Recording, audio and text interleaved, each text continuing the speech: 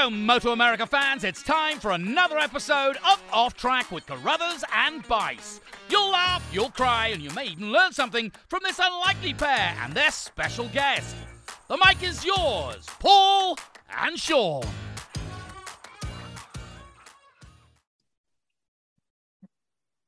Hello, Moto America fans. This is Paul Carruthers.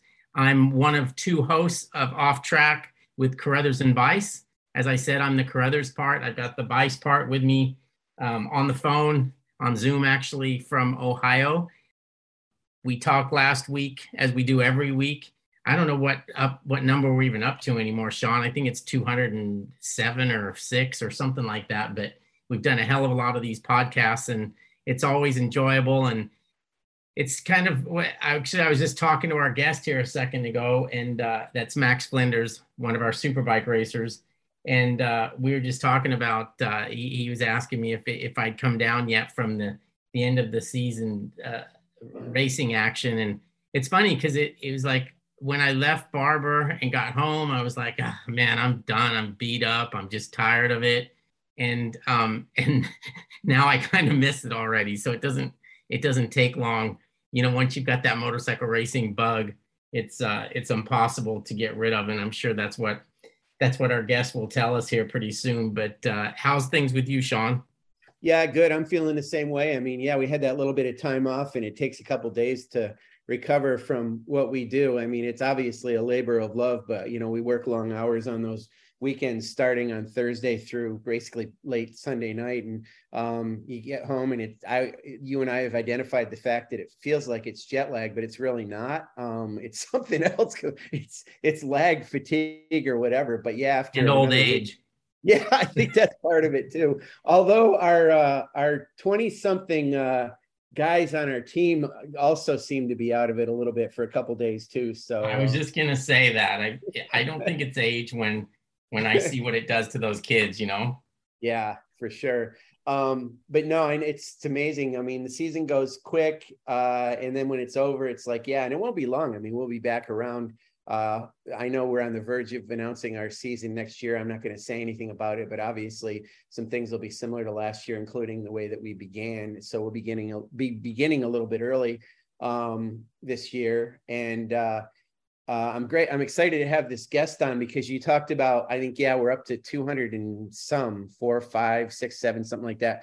And I look back and realize, man, as much as present as this guy is in the paddock, we haven't had him on this podcast since I think the third one we've done. It's been like 3 years. So we lean on the guy so much for other things in the paddock. And whenever there's a holiday, it seems like somebody gets in touch with him and says, hey, can you do some kind of a tribute type thing? But I'm glad to have him on here because we can talk to him about this season and some other stuff. So it's good that we're going to do this today.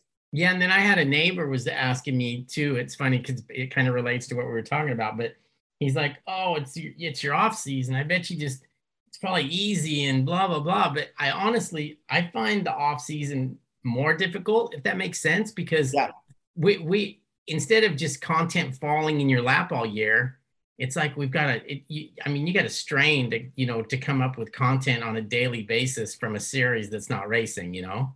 Absolutely. Yeah, it's definitely that way. I mean, trying to generate information out there and see what the guys are doing. And I mean, we've got obviously a lot of team and rider announcements for this coming year that we haven't come out yet or you know, that'll be coming. But then there's definitely a time period where we have to generate a lot of stuff. And right now it's the case there, you know, for a while, we don't really hear from some of the teams. They just kind of sit back a little bit. So, well, it's like nobody seems to do anything until January, which is kind of weird. And then all of a sudden we're bombarded with stuff, but I guess enjoy the slower times while you've got them, because it definitely gets to be opposite of that. But let's chat with Max. Max has been, it's funny because I started looking at point standings and going back and I'm going back and I'm going back and I'm like, damn, when did this guy start? And he actually started in the beginning with us. Yes, he did. It was Super Stock 1000. And then every year since then, he's been Superbike. And I don't know, he must be freaking 40 years old by now, but I know he's not. Right. Well, how old are you, Max? I'm turning 26 in November. Yeah, It's amazing. That's crazy to me that you're still that young. It Right. is. I mean, I was in the superbike class. I think I was the youngest superbike rider when I was 18 or 19 or something like that. It was pretty crazy. I remember that very first test that we had at COTA 2, Max. I remember I didn't really know you, although you did race some super sport, I'm pretty sure, prior to the Moto America era. But I remember at COTA seeing you, and you were out there in every session. And I didn't know a lot about you then. But yeah, you've been with us since the beginning. You're an OG, as they say. Yeah, I guess. I think Nicosa has the video. I think I completed the first ever lap under like Moto America. Like we were the first session out and it was raining, and I was like, I gotta figure this out. So I went out and like I did the first ever lap for Moto America, and I was like, oh, that's pretty cool. I remember thinking, who's that idiot? Dude, it was bad out there too. I probably shouldn't have done that, but I was young and dumb. So yeah, well, we always need a guinea pig, right? Right, exactly.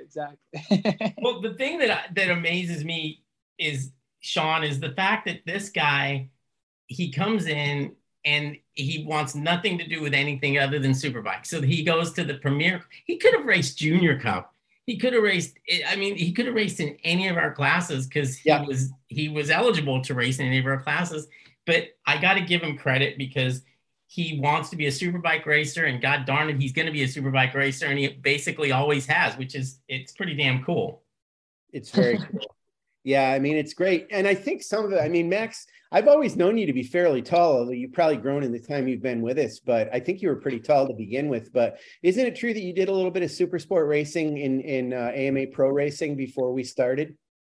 Yeah, I mean, the year before it turned to Moto America in AMA, I was doing the 600 super sport, and I was doing all right. I mean, I was competing. It was my first year pro. It was like my first year on a 600. I was like, oh, this is awesome.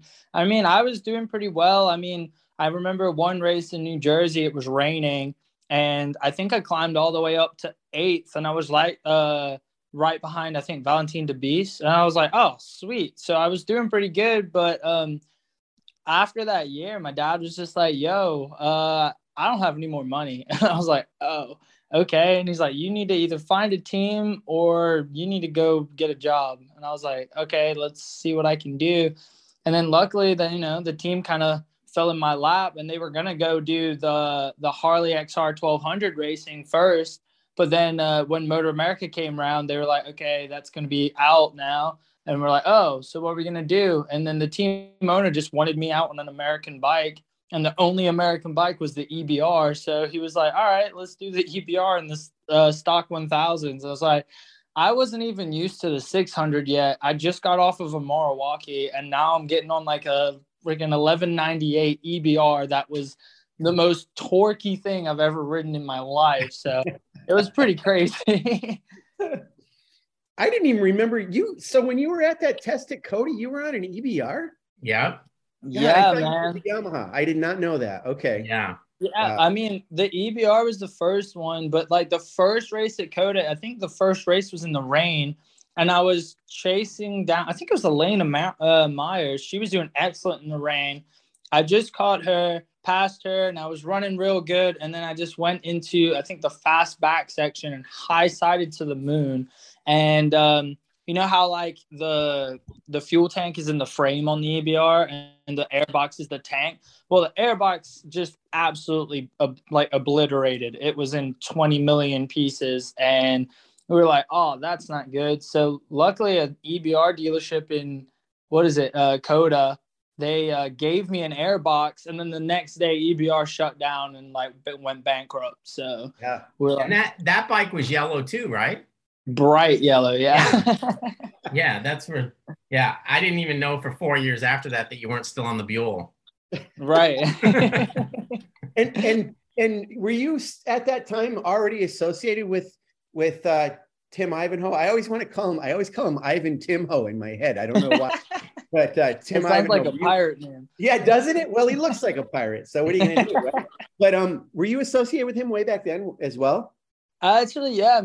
When I was racing with USGPRU before AMA, and then when I came to AMA, I always knew Tim because we were both in Louisiana. So we went to a lot of the close racetracks together. And me and him actually took our race school together when I was 12 and he was a lot older. So That's a good way to put it. yeah. So we actually met then. And then like, since we did the race school together, every time I saw him, I was just like, what's up? Hey, how you doing? Da, da, da. And then we became like race friends almost. And then, like I said, 1 year in AMA, they, one of their XR 1200 riders couldn't compete. So they asked me if I ride because Tim knew me. He's like, hey, this team needs a rider. And I was like, yeah, for sure. I think I did better than he did that whole season on my first time on a 1200. And I was like, oh, and then that's how I kind of got my job. It was a good interview for sure. And also, Max, tell people, I don't remember if the last time, and it's been so long, we can repeat it anyway, but I don't recall if we did or not mention, but tell people, I don't know if people really understand the origin of why your bike is yellow. So tell that story. It's an awesome. So yeah, Tim works at a helicopter company in Louisiana, and when he was racing, every time he had his body work, he'd bring it in, and they paint a lot of the helicopters yellow, and they're just like, hey, after you're done with that helicopter, can you spray some race body work? So they started painting all the race body work yellow, and then Tim loved it. I mean, it's his favorite color now. Like, if you go to a store and there's something that's yellow, it's a good chance it's going to end up in the cart and like on the way to the door. So, yeah, man, it's just kind of stuck. They still kind of paint our stuff. I've even started painting stuff yellow now and everything. I mean, it's cool. And then also it's kind of just part of our team now, you know. It was kind of a cool story at first with the helicopter stuff, and then now it's just like we're the bright, happy team, and everyone can see us on track because we're trying to stand out. So it's just kind of the way it goes. Well, it definitely works because that bike, we can see it no matter where you are. Yeah, definitely. So I looked at these results. I think your best year, it's not really fair to say that that's your best year because everything's just gotten there's so many more fast guys now than there were back when you were finishing like 12th in the championship or 13th in the championship. What do you, when you look back at it, the year you just had, how does that rank? Because it was by far the most competitive season of superbike racing that we've had in Moto America. And as I just said, there's a ton of fast guys. So you can't really compare it to 2018 or even 2019. You got to compare it to now. Do you still feel like it's obviously, to me, watching you on the track, you're improving and you're faster, but that doesn't necessarily show in the point standings is my point. Yeah, Max, I'm going to interrupt you for a minute. Sorry, I got to jump in just for a second. Paul, I'm going to answer this partially for Max, and I'm going to see if I can predict this. Okay. I'm going to say that this was absolutely Max's best year ever because I think he went the fastest he's ever gone this year. Max, what say you? Yeah, actually, you did kind of read my mind. I mean, yeah, I always kind of judge my times and everything from the previous years. This year, I've been nearly a second or more faster than at every track. I've been closer to Gagne than I've ever been. I mean, it's definitely been my best year. It's just like you said, it's so competitive. I mean, you had the Titler's team coming in, and those guys brought the show. I mean, they brought in how many BMWs, beautifully prepared, fast as anything. They brought those in. We had a lot of teams just come in. Hayden Gillum came in full time, and back when he was racing with JD Beach, he's an excellent rider. He sticks his elbows out, leaves it all on the track. So when I saw it all lining up, I mean, this is the most superbikes you've ever had. I've been the fastest I've ever been. But yeah, man, it's just a really tight competitive class out there. I mean, this year I would gain 0.5 of a second and move up like 4 spots. In 2018, if I gained 0.5 of a second, I was sat exactly where I was before I gained the time. So it's definitely way closer this year, more competitive. But then again, the racing's just been really, really good this year. I've had an absolute blast.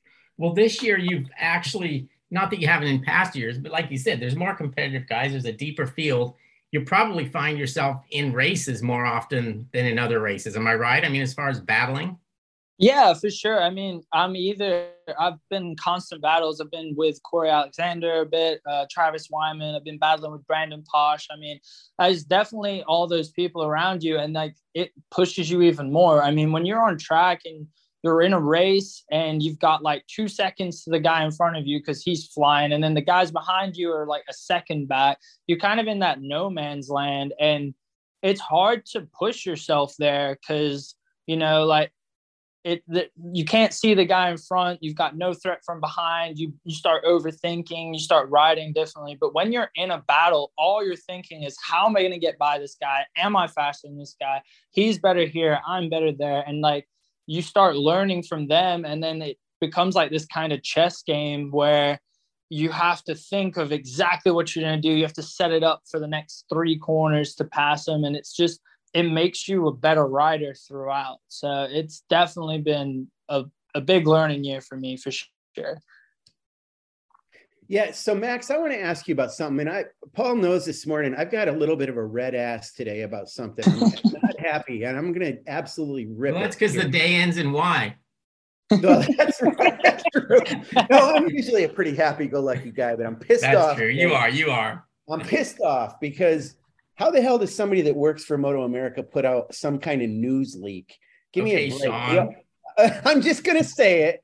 But okay, Max, there was a news leak. I'm doing air quotes right now because we didn't know about this, and we don't have a leaky Moto America. But anyway, I'm going to mention this to you. Have you seen the report? And supposedly there's going to be a 2 superbike rule. You can have another bike this year. And I want to find out how it relates to you because, I mean, you fall down sometimes. I know it. And you guys do an amazing job rebuilding your bike.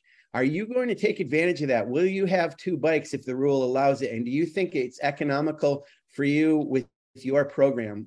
Tell us how you feel about that whole thing if it does come to pass.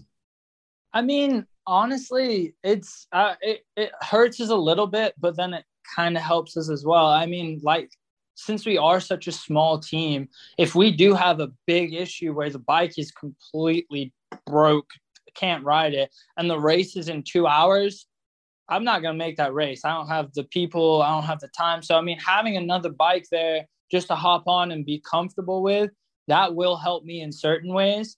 But then again, I mean, my A bike is a 2020 and my B bike's a 2015. So if I do end up getting on my 2015, I'm not going to be nearly as competitive because it doesn't quite have all the new things that the 2020 does. I mean, but I've seen it before where some riders come in, like I've seen, like when Tony Elias was on the Suzuki, they came in and their motor blew and like, they're like, there's no way we can ride this bike. And a couple of times, and it happened with me too, Motor America are like, okay, if you promise you're not going to get back on that bike, you're good to go on the other bike. And it happened to me in California too, where I blew a motor and like nothing, I couldn't switch anything over from the 15 to the 2020. And they let me go on my other bike to go out and race. So, I mean, I don't think it will really change too much. But, I mean, the fact that these guys can, go out on one bike and then come in, hop in another bike and go out again without having to waste any time and just get test after test after test after test on different setups, that will be a little bit unfair to me because we won't be able to do that at all. Well, that's what I was going to ask you. I know in the past when we've had this 2-bike rule, I mean, they would essentially, like for a 2-rider team, they would bring 4 bikes out and have that other one ready. Would you have a situation like that, or you would not bring 2 bikes to the wall and have one ready as a backup and ride them back and forth in your sessions to kind of test them out? You would focus on that primary bike, but you'd have that one fully built and ready in case something disastrous happened. Is that how it would go? Yeah, exactly.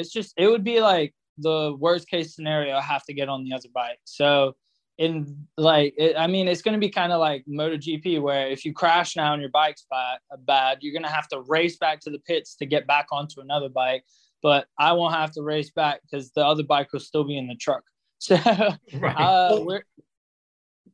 That's what I want to know, and tell us, because I don't know if this is giving anything away, Max, or if it's anything about, I mean, let's talk, it's the past season, so I don't know, but how did this actually work? Could you not have a fully built bike somewhere in the truck in your trailer, but just not seen? Or were you literally not able to have a second bike on the premises? No, you were allowed to have a second bike, because like if you get into the situation where your bike is just no longer rideable and it won't be rideable for the rest of the weekend, they do let you switch bikes every now and then, but you have to ask very, very nicely. But yeah, no, we had another bike in our truck. It's allowed to be there, but it's not allowed to be out of the truck or be seen. Or if it is out of the truck, it has to be behind the truck with a cover over it. So you're not just like switching bikes every 2 seconds. So there was some rules about it. Like, so we just left it in the truck, but we kept ours mainly as like rolling spares. Like if I broke a handlebar, we just go take it off the other bike real quick or something like that. Yeah, and I mean, the other thing is, I don't know how it adds up. You are part of an integral part of your team and understand the financial side of it. I mean, if you have a bike plus a frame and spares for another bike, I mean, is it any different? Is it different to have a fully constructed and built bike, or is it kind of the same? It's a wash either way. I mean, I like having the full built bike because you know, like you can see what part you need off of it and you know exactly where it is on the other bike. If I have a bunch of parts in a bunch of boxes, me and my dad are going to fight a lot because we won't be able to find anything. Oh, yeah. And then, I mean, you've seen our truck. We got a bigger truck for sure, but it's still nowhere near as organized as like those 18-wheelers where they have a drawer just for suspension and stuff. So that's why we kind of keep the rolling spares. But I mean, it is kind of nice to have everything like separate and by itself, because you can just grab it and go, where we have to go to the bike, take it off, then run back to the other bike and put it back on. But either way, I mean, if you're quick with your hands, it's not really that big of a deal. Yeah, I mean, it would be a big benefit to you if you had another bike just like your A bike sitting there, the same year, same condition, etc. Oh, yeah. If that was the case, that'd be really, really nice. Then we could do double testing and do everything. But I know with our team and our budget, we won't be able to get another 20 or a new motorcycle next year. So we'll, we'd just be working with the one and just trying to make that the best we can for the weekend. Yeah, I think the way I look at it, I think it's a good thing. And I've said it from the beginning that I didn't necessarily like the one bike rule. And I'm not talking about from the cost standpoint or something like that, but I think having a 2-bike rule is a safer option. I don't think when Gagne crashes his bike and his perfectly able professional crew has to throw something together really quick, I don't worry about it not being put together correctly. But, you know, when you've got some kid down at the other end of the paddock and his dad's putting it together with his brother, they may not be that competent when they have time. I worry that when there's a rush job that something gets missed and it turns into a safety issue. That's why I've always thought the 2 bikes was a good idea. But yeah, I could see that. With like Gagne's bike in Coda, like how he rode it around that warm-up lap and he came in, he's like, this thing's not right at all. Like, right. It would have been nice, especially when people are spending a lot of money to go racing, and the fact that they couldn't just jump on another bike and they missed the race, that's a big disappointment for the whole team. And also, you know, it's a disappointment for the fans who've paid money to watch Jake Gagne race. They didn't come there to watch Jake Gagne sit on the sidelines. Right, exactly. So, Max, explain, if you would, this other rule that's kind of going to come into play, I guess, and it sort of came out around the time or was talked about when the attack team, how do we put it, fresh and lean, progressive Yamaha racing team is going over to race in Portimao this weekend. And they are going to adapt that transmission rule or allowance that they have over there. And I think it has to do with a ratio that you can choose, but also something to do with a lockout for neutral and having neutral at the bottom of the gear. Do you understand the rule? And if you do, can you explain that to us and tell us if that's something you're going to use next year? I sure hope so. I mean, I love that rule. I mean, you've seen it a lot this year. I mean, I crashed in Brainerd because of a false neutral. Cam Peterson went flying off the track at the Ridge because of a false neutral. People are constantly going off of track because of false neutrals, and the new transmission kind of just eliminates that. So the neutral's at the bottom. As soon as you click first gear, you lock out neutral, and then there's no possible chance for you to get back into neutral until you unlock it. So it just pretty much eliminates all false neutrals. You won't see people going into corners, not being able to stop. It's good for a safety reason, 100%, because, I mean, I've crashed multiple times because of it.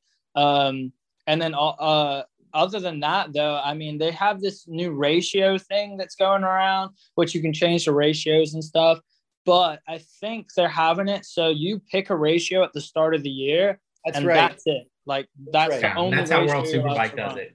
Right. So if that's the case, I don't see it really being like I mean, it might suck for some people being like, oh, dude, we chose the wrong ratio. But saying that we go to 10 different tracks, the ratio is going to change. I mean, like, obviously the ratio might be really, really good for, Road America and then terrible for Barber. So I think it's a really good idea. I hope I can get my hands on the system to get it in my bike, because I hate false neutrals with a passion.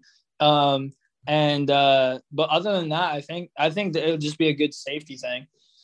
Yeah, no, tell us, Max, and tell the fans. I guess I don't really completely understand what a false neutral is, because when I've been on a street bike on a clunky transmission or something, I've had situations where I've been in a higher gear and all of a sudden I get caught between gears or something, and then you're in trouble. You pull the clutch in and then it grinds or whatever. When you hit a false neutral, does that mean you literally go down into that neutral part of the transmission? Yeah, exactly. So it normally happens between second and first. The Yamaha, the first couple years, had an awful time with it. Like, if you tried to go from second to first, it would just go into neutral every time, to the point that the Westby team, I don't know if Attack Yamaha did, but like me and Westby, we tuned our bikes so we would just stay from second to sixth. We would never touch first. So what happens pretty much is you'll be coming down the gearbox and you'll click it, and either you don't click it crisp enough, hard enough, whatever, but it just pops into neutral. And we're on the ragged edge all the time. We're braking as hard as we can to get into corners, and we use a lot of engine braking too. So if we're going into a corner and we're using full engine brake, full front brake, and we're just making it every time, if you go into that same corner, go full brake, and then take the engine brake away, you enter the corner at nearly 20 mile an hour faster. Like, it's ridiculous. You get so much speed going into there because you're just like, your rear wheel is just freewheeling into the corner, and there's no excess like engine braking to help slow you down. So this is an epiphany for me. I literally thought that you can get caught in between a higher gear. That doesn't happen. You've never gotten caught like between fourth and fifth or something? It's happened to me a couple of times, but it's not as often. Normally, if I do it in like that scenario, if I'm like switching between like fourth and fifth, it will normally, if I try to go from fourth to fifth and I don't quite do it correctly, it'll pop back down into fourth. Okay. But it never really hits the neutral area from like that high up. It's happened before, I think, but normally when it happens, I just kind of focus on what I'm doing. I don't even remember what gear I'm in. So yeah, I mean, that really helps me to understand, because when I've heard this year, and you've mentioned it, I mean, you mentioned the situation with Cam Peterson that I absolutely remember. False neutral, I was thinking, okay, false neutral must mean it truly must not be in neutral, but it technically is in neutral. It's just you didn't want it to be in neutral at that point. When you think about it, I mean, neutral's stupid anyway. I mean, it's like, right. I mean, it's really, when even on a street bike, you use neutral if you're at the stoplight and you don't want to hold the clutch in, or you want to, I don't know, do whatever, change the station on your radio or something. But I mean, other than that, I mean, it shouldn't exist anyway.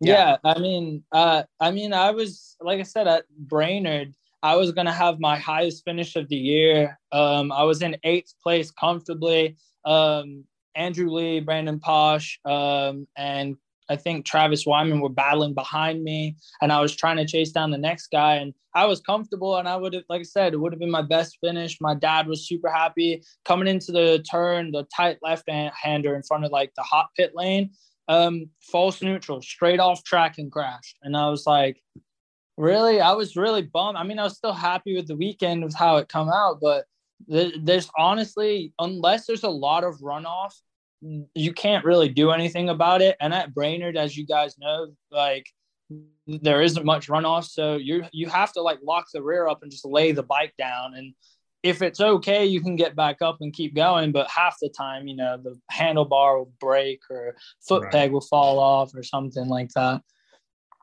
So this switch that Jake Gagne demonstrated in a video that we ran on our social media, are you going to put that exact apparatus on your R1 next year?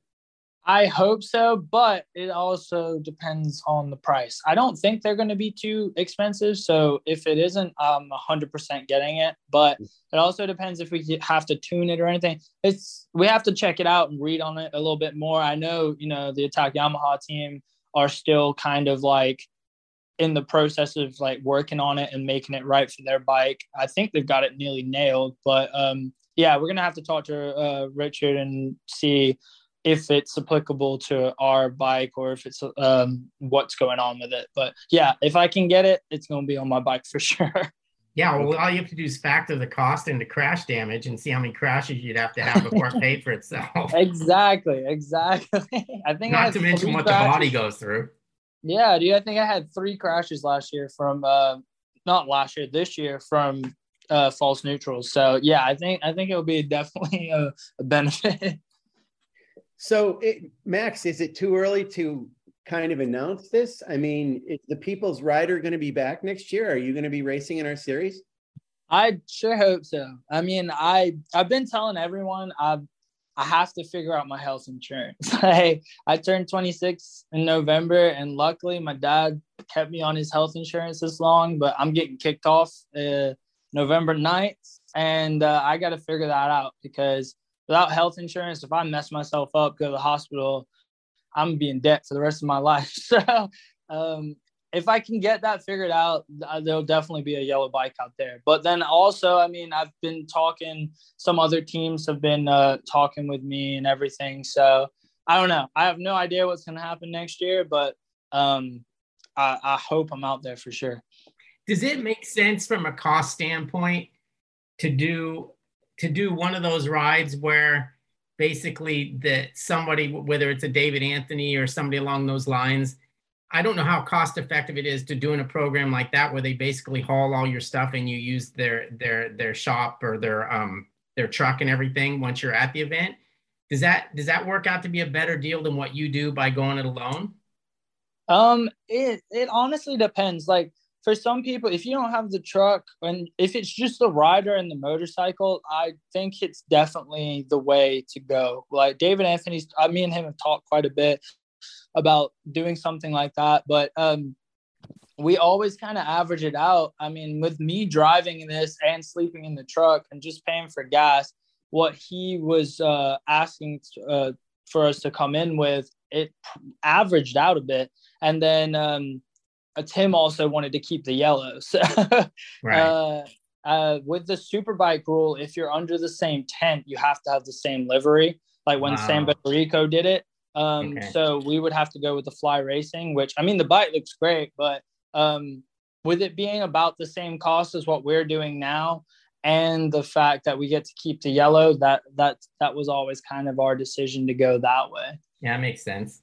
Yeah, and I do know for a fact, just from talking to Dave this year, that I think it's the case. He said he wasn't going to have Fly Racing next year, so I don't know how that affects his livery. But I've actually every year, Max, kind of felt a little bad for you because I know you've always pined for being on a team to see how that would be to, go, share data and get more of an understanding on identical or similar bikes. So I've always wanted this to happen at some point. And like Paul said, I mean, even M4 has some things. I know Liam Grant had a deal where he raced with them this year, or there are several teams where people do that.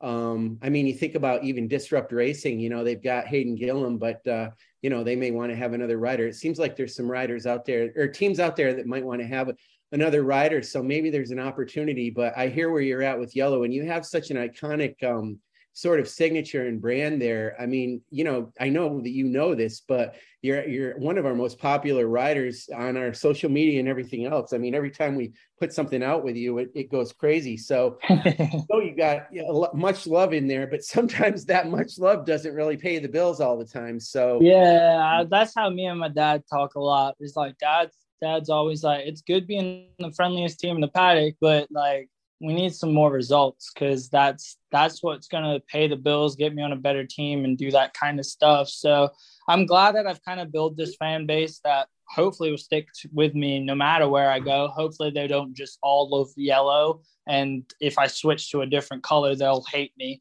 But yeah, I don't know. I've been talking to some teams and stuff. It's just, the only thing is, it's like, I'm the truck driver. I do everything for this team pretty much. My dad does the mechanicking. So if I switch teams, Thrash Bike Racing, I don't know if they'd even be out there next year, which would be a disappointment. But then also a lot of the teams, they're not just asking for riders, they're asking for riders and then to pay some as well. Yes. Where I'm riding with this team, I'm not paying to ride, but I pay my dues with the driving and like setting up and tearing down. Like, I'm pretty much part of the crew. And Tim pays the hard bills. So I don't know, man. I don't know if I'd have the money to pull out of my own pocket to go race on another team, because I don't expect Tim to pay me to go ride for another team. Like, I just don't see that happening. So I don't know. I'm going to talk to a lot of people, see what I can figure it out. But like I said, dude, racing's my passion. I love it so much. So we'll see. I'm hoping to be out there next year for sure. Well, we can't not have old Yeller. No, exactly. Right. Exactly. And, Max, I mean, there are some riders from time to time, this may be against your philosophy. I know several riders don't want to do it this way, but, there's crowdfunding type stuff too. Is that just something you don't feel is fair to foist upon your fans, or I mean, I have quite a few fans that we've been doing donations through t-shirts at the last couple rounds, where like, if you donate $20 to the team, you get a t-shirt, and do like that kind of stuff. But like a lot of people say, the GoFundMe and stuff. I've just never, I'm living my dream. I don't have any issues in my life. I'm just racing a motorcycle and having a great time. And like the GoFundMe thing, I'd rather, if I was doing a GoFundMe, I'd want to do it for someone who actually like is in need, like if someone can't pay their hospital bills, I'd do a GoFundMe for them, because, they need that money to get them through. Where if people gave their money to me, besides a sponsor, like if a sponsor wanted to, sponsor the team, that's completely fine. But like just my fans who are normal people, like just giving me $20 out their pocket to help me keep racing, I just never really saw that as a good way to go, if that makes sense. That's the best thing I've heard all week, Max. No, seriously, I honestly get mad when people do that. Like, hey, I want a new bicycle, right? But if I don't have the money to get a bicycle, I'm gonna have to save up and buy a bicycle. I can't go. I'm not going to do a GoFundMe to buy me a new bicycle when there's a kid that's dying of cancer that needs the money. Right, exactly. Like, if you're going to donate to GoFundMe, I want you to help somebody that actually needs help. Like, right. I don't need a new bicycle. Right. Yeah, I want one, but there's no need. Right. Yeah. All right. Yeah, we're good with that then. That's exactly right. Yeah. And I knew that's where your heart was on this stuff too, Max, and that's an honorable thing. Hey, I want to change subjects for a minute, because one of the things that we love about you is you make a point to encourage riders in the other classes in our series. I mean, I always see you out on the grid in almost every class out there at the starting grid, talking to different riders or giving them a handshake or whatever, high five. So I know you pay attention to this series. This is a pretty broad question, but out of this entire championship, all of our series, all of our classes this year, what one class, rider, or championship either delighted you or surprised you the most this year? Besides Superbike. And I guess if you want to say Superbike, you can, but I mean, is there one? I mean, and I'll throw some stuff out there. It was amazing that we had two classes that were tied on points. Stock 1000. Yeah. Yeah, I mean, and there were tiebreakers. Yeah, I mean, the stock 1000, the fight between Corey and Gillum, that was pretty intense. But I mean, I've always loved the Junior Cup, like the kids fighting and doing their thing. Kayla has been absolutely outstanding this year. She's really shown what she can do, and she blew me away, really. I mean, she got taken out quite a bit, which is unfortunate, but she was riding outstanding. I mean, and then you got Cody Wyman in the same class, who's also riding really, really well, like almost riding like he needs to ride next year. And I think he's probably got himself one with the way he rode. But that's been a really fun class to watch this year. I mean, you got Max Van battling in there. You got Kayla, you got Cody, you got all these guys just wanting to win. And like, you can tell that they're the fight, they have the most fight in them. They want this more than anything, because they're just trying to show what they can do to get onto that next team. I mean, I'm still looking at getting teams as well, but like everyone's looking at the younger generation coming up. And that's been a really, really fun, race to watch. It's been really, really good. You know, Max, you're such a student of the sport and of Moto America. And I know, heck, we know that you were named after Max Biaggi. So, you know, we know it's born into you from your father and mom on up. This is down the road. We've probably asked you this before too, but you know, in this conversation, it always makes me think you could absolutely slide into a situation like Roger Hayden or be involved in our side of the equation in promoting the series or doing some broadcast stuff, commentary, or stuff like Josh Hayes does. Do you see yourself doing that in the future? Do you see yourself managing a team? Is there something, I mean, will you continue to have an involvement in road racing and or Moto America? I don't know. I mean, I'd always want to be around racing, and I'd love to do, you know, talk to the riders and talk about the riders. I mean, I know every single one of them, just because every time they're going out on the grid, I go say, hey, even new people. It's funny though, because like sometimes I walk up to people and I'm like, oh, hey, good luck in the race. And like, you too. And I'm like, I'm not really in this race, but I'll let it slide this time. But nah, I mean, it would be really, really cool. I mean, Roger's doing a great job, and knowing everything that he knows, he's been like very factual. He's been telling, I mean, he's an absolute whiz with like track records. It's crazy how he knows all of them. But no, I would love to. I mean, I love everyone who works with Moto America. You guys are awesome. So like to try and stay in it and do something like that would be amazing. But then there's also the other side where I don't know if I'd cry if I was at a racetrack and not racing. That just sounds really difficult to me. I know Roger Hayden's in that state where, you know, he's having fun with the family, you know, he's all the kids and everything, and he's just in a good place where I still think I could win a championship. So I don't know. It would be really cool to get in with Moto America and do something, but I'll have to start being nicer to some of the Moto America people, I guess. We're always looking for a third host of our podcast. So. There you go. Heck yeah, I'm down. Brothers Bice and Flinders. Oh my God, it just comes right off the tongue perfectly there. Carruthers or Bice could die at any time too. So. yeah. And for Roger Hayden, who I know listens to our podcast, we weren't trying to take your job away, Roger, nor were we trying to make anything with Josh either. But just saying, you know, I mean, this series is growing, and I know that they always like to have some people come up there in the booth and help out from time to time. And Max, I know you're a good an analyst of racing, and as you said, you know every rider out there, which is a tremendous and terrific that you do that. I mean, it's really good, even if they don't know what class you're in. And I love the fact that you get to know them. So it's Max and Richard Varner out there on the grid. That's right. That's right.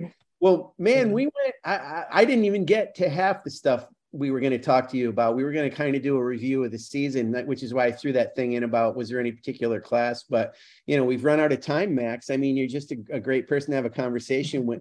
And thank you for being on with us and for explaining that false neutral thing to me. Like I said, it in my eyes, I finally understand that. And about the two bike rule that apparently is coming out.